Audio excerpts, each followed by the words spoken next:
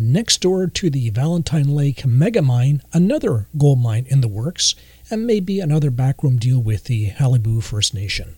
We speak with the latest mine developer. I'm Glenn Wheeler, and this is Mi'kmaq Matters, a podcast about Mi'kmaq people, politics, land, and water.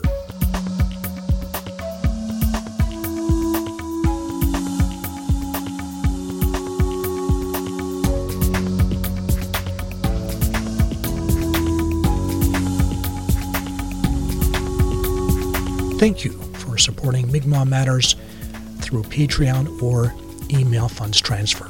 Wilalio.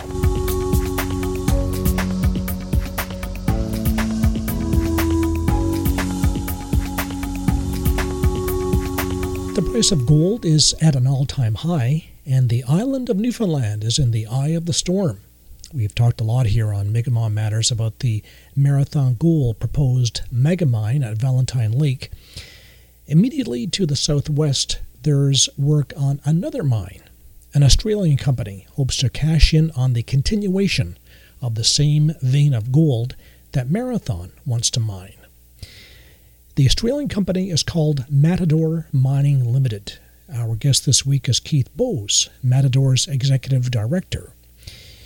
Keith Bowes tells us that Matador has between 10 and 15 people exploring right now near Isle Morte. Meanwhile, they'll be ready to file their environmental assessment application next year. And he says Matador has received lots of encouragement, in particular from the provincial government and the band councils of the two Mi'kmaq First Nations. There would be as many as 5 open-pit mines in Matador's development. Added to the Valentine Lake mega mine, it would create a huge mine development corridor running half the length of the island. I spoke with Keith Bowes from Perth, Western Australia. Keith, thanks for coming on the program. And let me ask you first about Matador Mining. Some people in Newfoundland will have heard of you, but some people have not. And I understand that the Cape Ray project, which we'll discuss, is your main project at this time. That's correct. So Matador Mining is an Australian listed company. So we're on the Australian Stock Exchange. Mm-hmm. Our head office is based in Perth, which is in Western Australia. And you're right, the Cape Ray Gold Project in Newfoundland is in fact our only project that we have on our books. Mm-hmm. And people often ask us, why is an Australian company having a project all the way over in Canada, especially a gold project when there's theoretically so much gold in Australia as well. And I suppose it's a bit of an interesting one for us is that a couple of years ago, the group that I'm involved with, so not specifically Matador Mining, but the wider group that I'm involved in, had done a lot of work in Africa. And unfortunately, due to some regime changes in Africa, government changes and all that kind of stuff, we got quite badly burnt in Africa. And made the decision back in early 2018 that we would try and look for some projects in, I suppose, what you call first world jurisdictions. So mm-hmm. Australia, Canada, the US, probably Europe and that kind of stuff. We came across to Canada. We did a lot of reviews in terms of projects and all that kind of stuff and identified the Cape Ray project through an associate of ours. Really liked it. We thought there was a real good synergy there in that at that point in time in early 2018, it was relatively easy or easier to raise money on the Australian Stock Exchange compared to the Toronto Stock Exchange for a resource company. Yet to try and get a project in Australia was relatively expensive. A lot of the projects that were up for sale, let's say, were expensive or had historical issues associated with them. Yet Canada had many more opportunities, a lot more available for us. So the synergy of getting a good project in Canada for relatively low cost combined with the ability to easily raise funds on the Australian Stock Exchange seemed like a really good synergy to us. Obviously, the things have changed in the last couple of years. The resource boom has come back into Canada, I believe, and there's a lot more resource activity in Canada at the moment. And that's represented in what we're seeing on the Toronto Stock Exchange at the moment. There's a lot of funds being raised for resource projects at the moment on the TSX. Well, and maybe that's a good point where I can ask you about the what's known as the Cape Ray Shear. And you are neighbors with Marathon Gold, which has a a development that's more advanced to the northeast. And it seems, from my reading, that the Cape Ray Shear, is it part of the same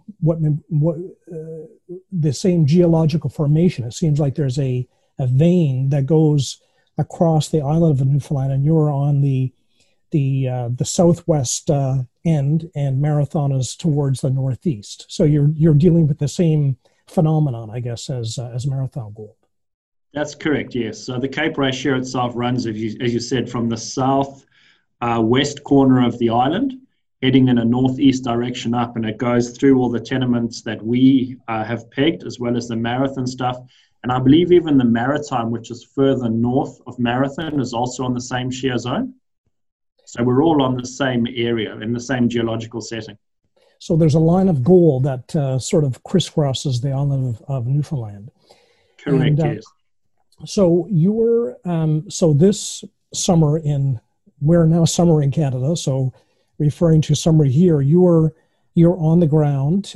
You have exploration going on as we speak, I understand. You have a camp correct, and yes. people drilling.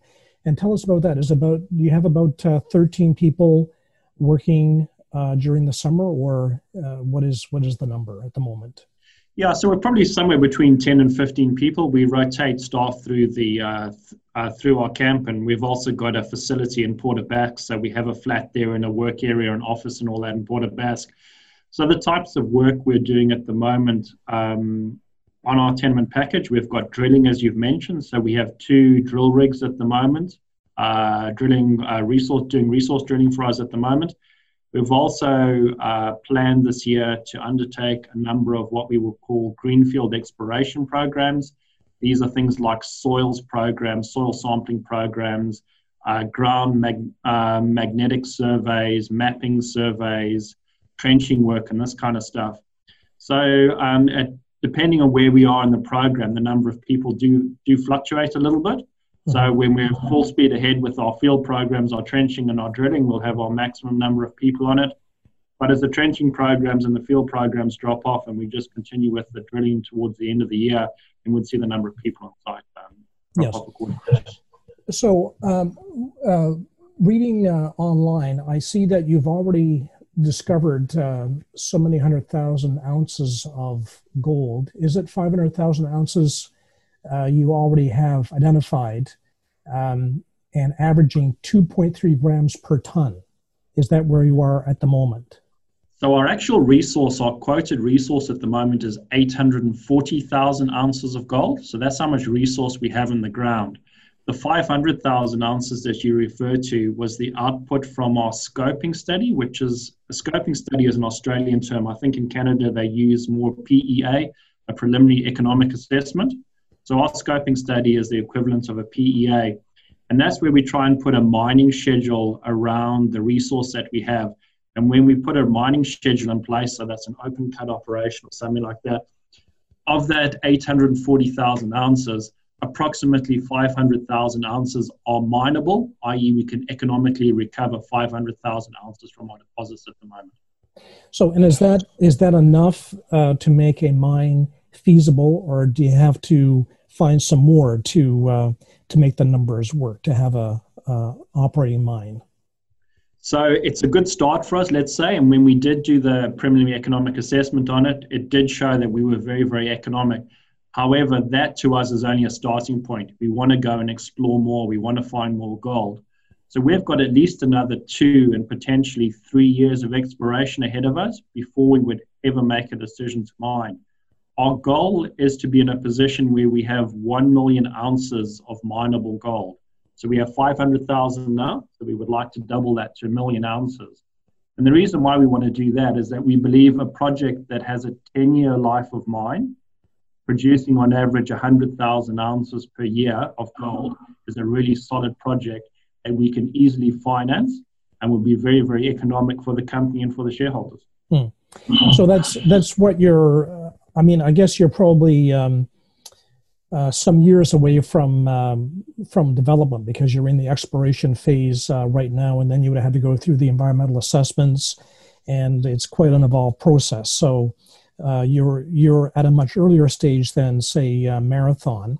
And would you know one issue that comes up in mining is whether you would have a conventional mill operation or heap leach? Would you know at this point what the decision would be there?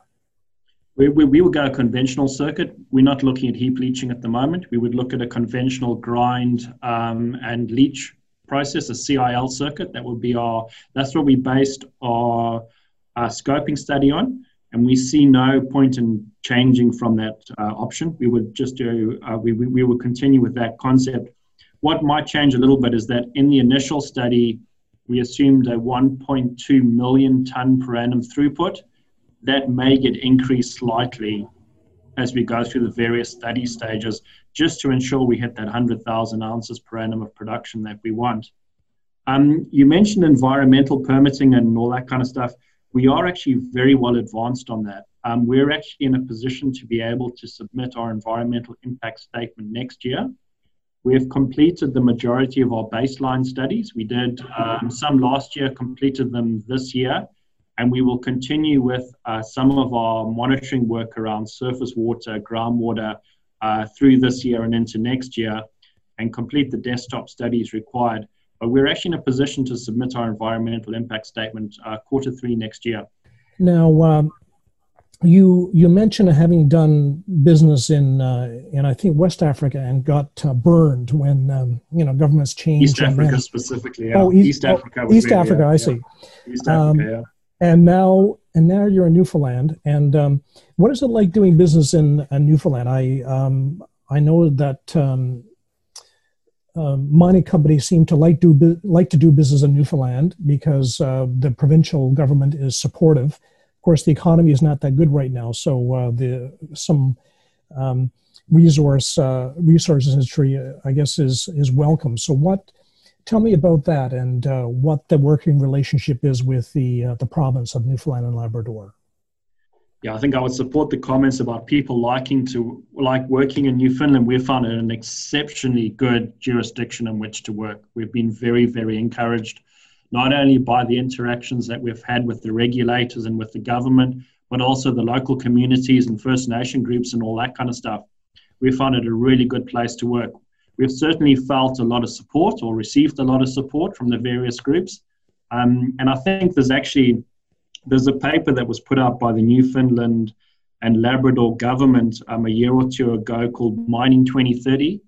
And in that document, they outlined that their desire is to have 5 new mines operating by 2030. And I think they're looking to Matador Mines Cape Ray project to be one of those 5 mines. So we've been receiving a lot of great support from the government, from the regulators, and as I said, from all the communities we're dealing with as well. Mm-hmm. So it's been a really good experience for us so far. So in regulation, is it, I know that, we have federal and provincial environmental assessment. So I guess there are distinct processes. So your feeling at this point is that you're not going to be bogged down in some regulatory labyrinthine process that will carry on and delay the project. We don't think so, and we've done a lot of work around this. I mean, because of the size of the project that we're proposing, we're actually required to have both provincial and federal regulations in place, yes. Approvals in place. So what we've done is that we've received guidelines from both the federal government and from the provincial government in terms of what are the environmental studies required and the environmental work required. And we have agreed with both of those parties that instead of submitting 2 separate reports, we would be able to put one report together that provides all the necessary information for each party. So we can then submit just one report to each party, which we hope will simplify the process for us and stop some of the red tape and all that kind of stuff. So we are already looking at some of the critical issues and addressing those with the federal and with the provincial governments. Tell me about your discussion with the First Nations, because, of course, one of the things in the environmental assessments is that you have to do engagement. Resource companies have to do engagement with First Nations. And where are you on that? You have Qalipu, one First Nation, and Mi'kmaq is the other. So have you had conversations, and do you know where they are on your project specifically? Yes, I've had the opportunity to speak to the chiefs and band council of both those groups on a number of occasions. I've had the opportunity to speak to the business development officer for the Halapu as well, in terms of what their thoughts are regarding the project. We did an open house for the Meophopek people late last year. Unfortunately, with COVID impacting our travel plans, it's making it a little more difficult this year for us to be able to do the meetings that we had planned. However, we are trying to arrange Zoom meetings with the various groups. We've been successful in having Zoom meetings with the local communities of Port aux Basques and Isle aux Morts, and we're hoping to be able to implement that as well with the First Nation groups. So far, all of the meetings that I've had have been very, very good with the First Nation groups. I've been very impressed with their level of understanding of mining projects and what the potential benefits could be to the communities. And we've certainly discussed things like job opportunities, business opportunities, education and training for the local people. Now, there were, of course, whenever there's mining, there is a concern about, it's the balancing of economic development and environmental impact. And when you yourself were in Newfoundland last September, I think, Keith, and you were in Port aux Basques and Isle aux Morts, and people there raised concerns about impact on there's caribou in that area and moose, and so people who might be listening and might be concerned about environmental impact, what would you say to them? What would you say to their concerns? So with regard to the caribou, obviously this was a big issue that was raised with us last year in terms of how we're going to address that. And we've actually undertaken 2 caribou surveys with the support of a local environmental company as well as one of the departments of wildlife, I think it is, on the island. So we've actually undertaken some caribou surveys to understand where exactly the caribou groups migrate down to. And I suppose in some way we are fortunate in that they don't move down quite as far as where our project is. So we don't see any impact of our project on the caribou habitat at this stage. So they don't seem to move into our area even during the migratory phase. So from that side, that's a good thing for us. We don't seem to have any impact on them. From a moose perspective, obviously, the question I do get asked a lot, and it was asked at those 2 meetings that you mentioned, the one at Isle aux Morts and the one at Port aux Basques, how are we going to impact on the on moose hunting and the hunting season and that kind of stuff. And at the moment, as we've said, we're in an exploration phase and we've still got a number of years of exploration ahead of us before we start the mine. So at the moment, we really do not have a lot of impact in terms of how that is happening. The roads that we have are still accessible by the local communities to get to the various hunting areas and all that. We are having some discussions about a small bridge that we put in, a temporary bridge we put across the Isle aux Morts in terms of the access across that. And we've agreed with the Department of Natural Resources that we will actually be blocking that bridge off to try and minimize some of the movements of people across. But in general, we don't see in the near future significant impacts on any of those. Obviously, when the mine's up and running, that will be different. I mean, we'll have a large footprint area there with lighting and with heavy vehicles moving around and noise associated with it. So I think there would be I suppose like a buffer zone around the plant and the mining area where probably you won't find a lot, and we'll have to have a look at how we're going to mitigate that as we go forward. Yes, and what would be the development area? I know Marathon is quite a large area. It's 10 kilometers by 20 kilometers. I think your development area is somewhat smaller than Marathon. That's correct. What we've done as part of that PEA work, we did some initial layouts in terms of the size of the area that we expect to locate all of our facilities, including our plant, the buildings, the tailings facilities, and those types of things, as well as the open pit. So what we would see for our operation is that Marathon itself has 1, maybe 2 very large pits and a central processing facility. Our project's a little bit different in that we would see multiple pits. So when we talk about our project, we talk about Central Zone, which is very close to where our existing camp is. And then on the other side of the river, we have Window Glass Hill, about 2 kilometers away. and potentially another deposit about 7 kilometers north of the existing camp area called Isla Mort. Now, those would be satellite pits that would operate, and then would then truck the ore from those pits down to the central processing facility.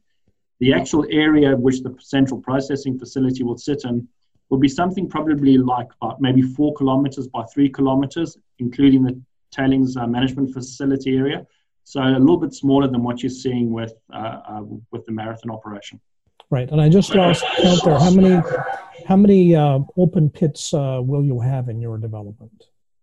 There'll be a total, so there'll be one at Window Glass Hill, there'll be one at Isla Mort, and Central Zone itself, which is where the majority of our gold is, there'll be 3 of them, but they'll be relatively close to each other, so it'll be one mining area, but with 3 pits contained within it. So there'll be 5 pits total at this stage. Obviously, as I did mention, we have got a large focus over the next couple of years on exploration, and if we were to identify another deposit, then that would then become another pit associated with the mine as well. Keith Bowes, Executive Director of Matador Mining Limited. We contacted Qalipu First Nation requesting information on their discussions with Matador. We received no response.